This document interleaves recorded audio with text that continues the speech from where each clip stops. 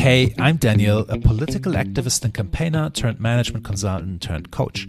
And this is PoliticWise, the podcast where politics meets personal development.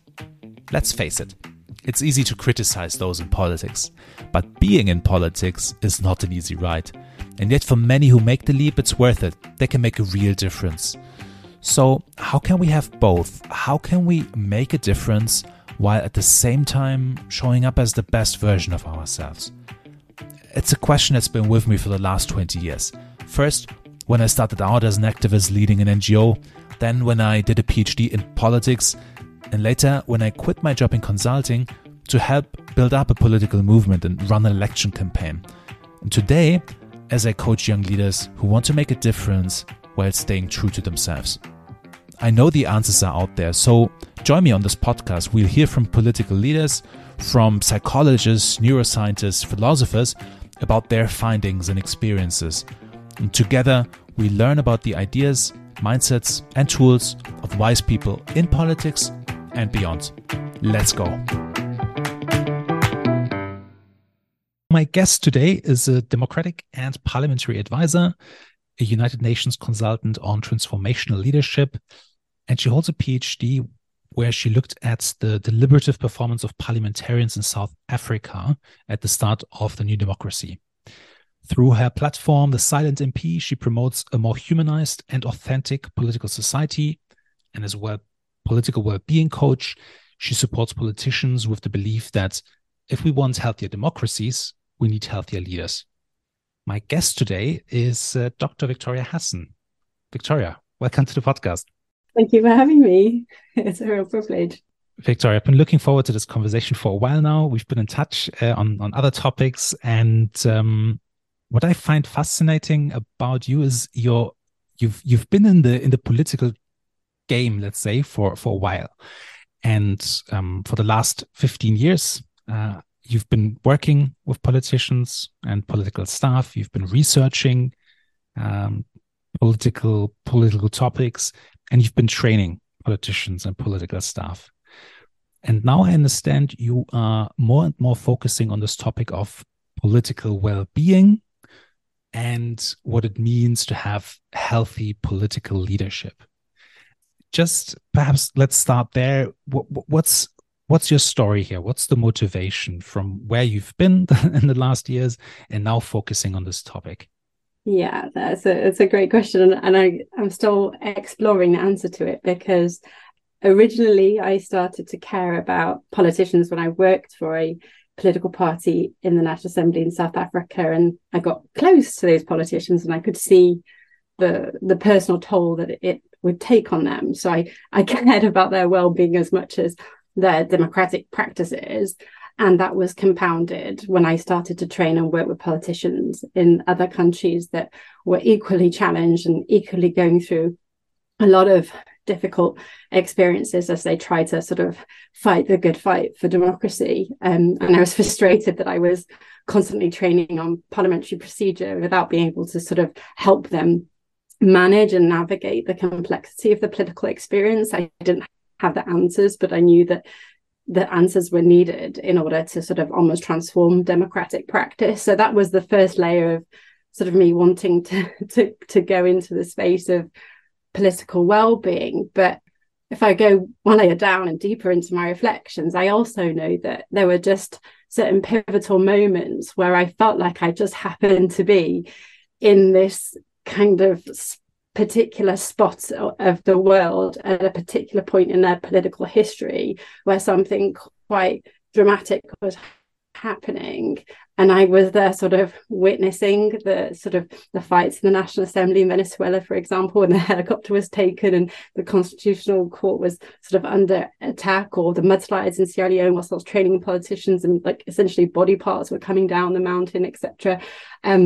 And various moments of siege in the National Assembly. And I can go on. And it felt like I was in this, I feel like I was in this very unique, privileged position of seeing inside out what it felt like to be in those political experiences and connecting the dots, and that I had to do something about those dots. And I haven't yet connected them, but it all relates essentially to the experience of trying to deliver democracy and fortify and try to find ways to fortify those experiences so that the democratic practices and then procedures are improved and fortified and become more inspired, actually. Yeah. And you say inside out. It also sounds you were close to it that you could make that observation, but at the same time you weren't the politician, so you had a perspective that you could observe something that they themselves perhaps couldn't see. Yeah. Because they were feeling it perhaps in the moment. Yeah, that's where the Silent MP was born as. About 8 months before the pandemic, I was trying to sort of piece together that perspective of being of looking inside out, but not as an MP. And so I started a blog called The Silent MP, where I tried to sort of jot down my own reflections and thoughts on what it must feel like to be a politician without actually being one. I didn't really know where that was going. But then when the pandemic hit, it just sort of gave me more space to reflect on those. And funnily enough, I've always been a journaler, and I would journal, sort of daily from quite a young age. And then when I started my professional career in politics and started as chief of staff in politics in the National Assembly, day one, I bought a work journal, and I have been work journaling as well as privately journaling ever since. So I just went through all of those journals that I had and had been keeping for that point, 10, 11 years, and started to chart my days, my daily routines, what I was thinking about, what was happening. And essentially I realized that in those boxes of journals that I have kept, my little moleskins, I had the political experience sort of mapped out, and that was the sort of material that I could use for the Silent MP. Yeah, and now I'm imagining boxes and boxes of little notebooks. Can you share some of those reflections? And what were things that came up repeatedly? Yeah, I did have a lot of exclamation marks in them, and then squiggles, because I was trying to work out pathways. But a lot of it was around sort of connecting the dots between something happening and what could be done in Parliament, and then the level of exclamation mark would tell me how much heightened sort of emotions were around it. And then and when you find a legislative pathway or an oversight pathway, something you can do in Parliament, for example, that could raise the alarm bell or sort of show that you're on a particular issue and that you're actually trying to solve a problem for citizens, it would get very excited in my journals. And then I'd sort of see the theme and the issue, and I would be back in my office in the National Assembly, or in the Chief Whip's office, or in the Parliamentary Leader's office, or I could hear the sort of corridor activity around that particular issue, and I could feel the energy again of the passion to try to do something, to change something, or even just the shame, because obviously as political animals, there's daily sort of daily shaming practices sort of in Parliament and amongst politicians, amongst each other. So if an issue wasn't picked up quick enough, there was I could relive that moment of shame that I felt, that the researcher felt that I was managing, or that the MP felt for not having maybe sort of driven it hard enough, or caught it before it became something, or got on it quick enough as an issue, or whatever. And so I sort of relived it. So there's a bit of the technical stuff mixed with a lot of I don't know what to do, exclamation marks, sort of issue hunting and mechanism hunting. And then so it was a whole host. I got better at sort of working out how to capture what I was thinking and what was happening over time. So they definitely became richer. But it wasn't until I was sort of in the pandemic trying to write this blog that I realized that there lies sort of a plethora of the political experience just that one layer down, really. Yeah. When I think back at my stint in politics and campaigning, but also before that in my time as a political activist, I think emotions play heavily in many of those things that I remember. In intense emotions of success, of a sense of fulfillment, but also defeat, stress. So all of these things and many of those emotions coming up because this is something that was important to me or the people who displayed those emotions back then. So they worked on something that was important to them. And that's, yeah, I think that was the basis for their emotions, or for at least for them being so intense. Yeah. And I mean, when I get overwhelmed or get anxious, I sort of think if I just write it out and then cross out the sentence and write it out again, eventually I'll get to what's really making me anxious. So there's a lot of, okay, let's just write this out. There's like a particular issue, there's a particular thing, I'm just going to write it. And then if I write it again, and that's not what I'm feeling, that's not what's making me anxious, or not how to see a particular thing. And eventually, with lots of crosses out, I'll get to the next problem. And that one is always fixable. And it's always like a treasure hunt within myself. And doing that on work issues just became normal, but almost became essential. I mean, I left the National Assembly on the first day of the job and drove straight to the bookstore to buy a 3-pack of Moleskine journals, because I knew the only way I could survive that level of intensity was if I could write it out. And I just did, I took that book to every single meeting. So it would just be a hodgepodge of my thoughts / the issues / to-dos, but you can track the emotions through it. And then my process of figuring them out, because, to then figure out what to do about it. Did you ever observe someone that you were working with doing the same thing? Taking notes, processing things my in that team way? over time, like they obviously sort of could see that I was always with, and sometimes they were pink, or sometimes white. I had a colour system, like my notebooks. They would always laugh and joke about the fact that I never went anywhere without my little like Moleskine journal, whatever. So it was definitely like open discussion and sort of chuckle. And I think that might have been a bit of like a role modeling there because of that. I wasn't super conscious of why I was doing it until much later, when I started to really reflect, and I had that sort of space from Thick of It Politics, working for the Westminster Foundation for Democracy. It was slightly less intense, and you're not working for a political party in a parliament. So it was only at that point that I realized, I know why this is my crutch and why I'm doing it. At the time I was just doing it because it was, I needed it to breathe, but I didn't really know why. So I couldn't necessarily explain that to the team. Yeah. So I think there's already then a little perhaps piece of advice there, journaling as something to, an effective way to reflect, right? And work journaling, yeah. And I'm not sure politicians have much time for it, but there could be, if we apply our minds to it, there could be ways of like developing the sort of quick tricks of what to put down, so that they can unlock themselves as in the political experience in a way that's going to help them sort of handle it as they go. Yeah, and it's also, I mean, that there is research on it, and it's also a very flexible tool, isn't it? Because you can do it whenever you want to do it, and it's a way for you to, make the space to reflect. It's on a piece of paper. You don't have to have like a fixed date or a slot where you can talk with someone. You do it on your own, and it's a space to do that work. And what I also hear, Victoria, then, so people came to you, right? And in those moments, and they to me, it sounds like they wanted to have your advice on how to proceed, perhaps on a procedural question.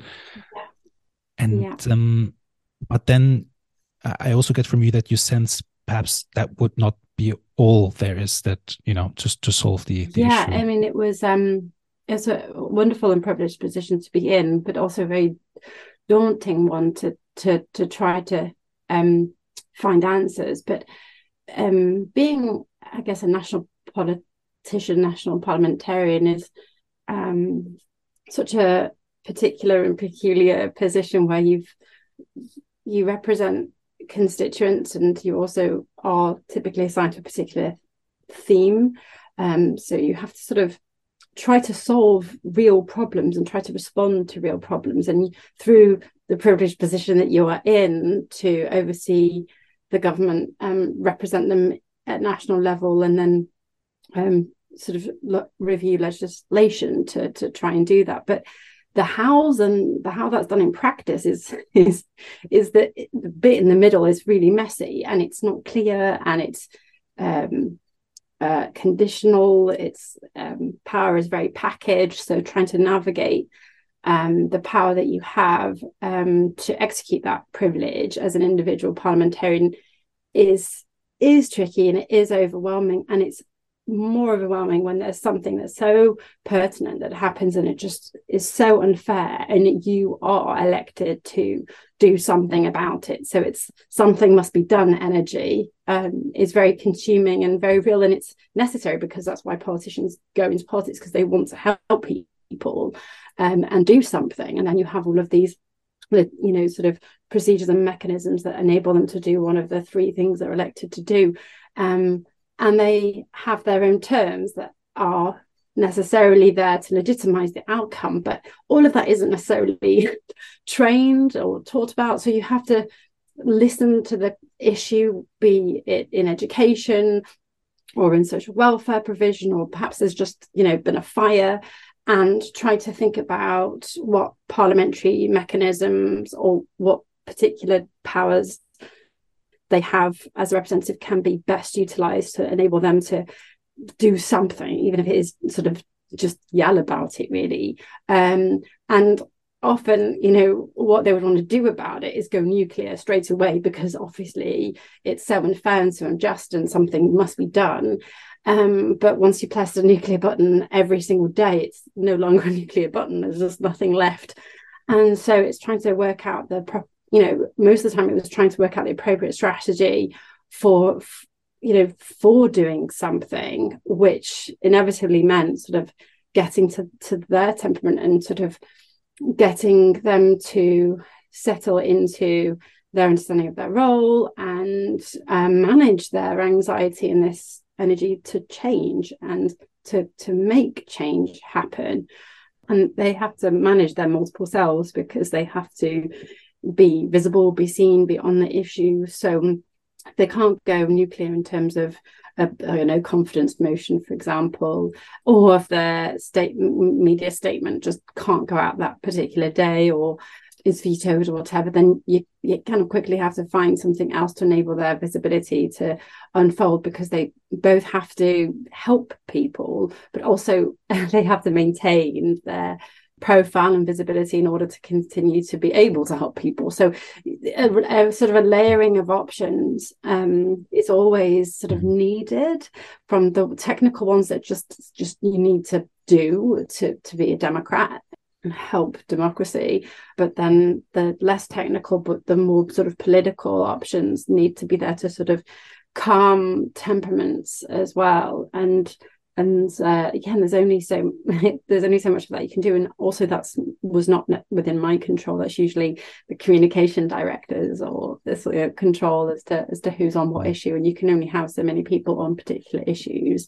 So yeah, it's lots of not having control over your own life world problems that comes up with politicians. It's such a contingent form of life, and that is really hard. It's really hard for them, and it's very stressful when you've made promises that you're not really in control of being able to keep. Trying to stick to the one or two concrete smaller whys and constantly refining your why. I mean, they're big whys. I want to change the world, but then very quickly they have to narrow it down to a very small micro why, and be really proud that they were able to get a family out of a horrible apartment that was leaking, that they'd been living in and being sick in for 5 years. And it's just one achievement in 4 years, but they become very proud of those one achievements, because they realize, actually, I have to let go of the big whys, because it's not realistic, and it's exhausting to strive for the big why every single day. I wanted to get back to something you said around the different roles that a politician has. What are those roles, the key ones at least you've got in mind, Yeah. and what makes that important to think about that of how to manage those different roles? It's really interesting because you are charged with representing people at national level and making sure that the views and needs of your constituents, and then you have to make sure that the government is doing what it said it was going to do and doing things in a way that's in the rounds in the best interest, and at the very least that you understand how and why the government is doing what it's doing. So you have this very important technical oversight role to have. And then sort of the legislative role is connected to that, to the extent that you have to really sort of work out whether the laws in the statute book or the laws that have been presented before Parliament are actually speaking to the right problem and are going to resolve the problem in the way that will best resolve it as well, most effectively, using most, sort of the latest evidence, or taking into account all of the views and expertise that there is on that particular issue. So there's three different types of roles that are constitutionally provided to politicians to do, or given to them. That's what they have to do. And then there is the politician themselves as a character and type of person and delivering those three very different types of deliverables that each require a different skill set from each other, with some commonalities. That is it's not very diplomatic, but quite a hectic mix. And so then it's a matter of knowing about these roles that you play as a politician. And like the second that you bring awareness to this sort of elasticity of character, you can breathe a lot more easily. You now understand the experiences you're having and why you feel extended in one particular space, doing one particular type of activity to another. And you then feel a greater sense of control over the different roles. I mean, they all know it and do it innately, and they shift or shapeshift, as some say, between these different roles and spaces and activities as a politician, and fairly seamlessly. But some, not always and not all of them. But the second you bring awareness to that they're doing it, and that it is actually quite a challenge, then there is a sigh of relief and a sense of control, because then you can work around it and sort of gear up for it, in essence, beef up the support for speech making and the performance stuff if that's not your natural habitat, etc., which I think is really, really helpful. I've had a few conversations on the podcast actually with people new in a political role, and something they would say would be that being aware that they had these different roles and being able to distinguish between them, and that they're not just the politician itself, brought them some sense of relief that they could be or think about these roles in a very instrumental way. Yeah, it's like, wait a second, I'm not only that, I'm not only the representative, or I'm not only the person who writes legislation, I'm also that. I think agency is what comes to mind. Yeah, exactly. And giving agency to the different parts of yourself. I mean, I am not quite there yet myself, but I am aware of like the multiple parts of myself, some more introvert than extrovert, etc. And just sort of speaking to those parts and knowing that they exist, and knowing that at times, I mean, it's likely, and it's not super schizophrenic, it's actually likely that, a politician may not know that which part is the one they love or hate the most of themselves, and actually maybe they both love and hate speaking in the House equally, or love and hate the committee work. But just bringing awareness to it, they can figure out which day or moment actually they need a bit of legislative deep dive, or they need to really get into one particular issue and just drive it, because even if it's not super visible, they know they can actually make a change or make a difference on that particular thing. And sometimes they love the visibility, and then sometimes they really resent it, and and they just can't handle it, and that just speaks to that exploring or accepting that there are multiple parts and they are going to be quiet and loud at a given moment. And all of this is sort of made a lot more intense and extreme because the political experience is sort of on steroid version of reality, right? So everything is quicker and everything's coming at you quicker, so you're having a lot more opportunities to sort of have yourself be stretched and frightened. So all of these different parts of yourself will come up at a much higher pace and rate than a person whose life world is a lot more controlled and routinized. And so this it also sounds then to me that this is one element of, you have this phrase that for a politician to go a layer deeper, and I think that this already sounds to me like one part of that, which is to understand who you are as a politician and your multiple things at the same time, perhaps to different extents at different times. Exactly, going one layer down to unlock the experience you're having, which is sort of tricky, I guess, for politicians to do, because they are consistently thinking about what they're doing for others and how they're seen by others. So to then add to the mix what's going on in their inner world is not automatic. I guess provocative questions, I sort of tell politicians to ask themselves in the moment is, what is this bringing up for me?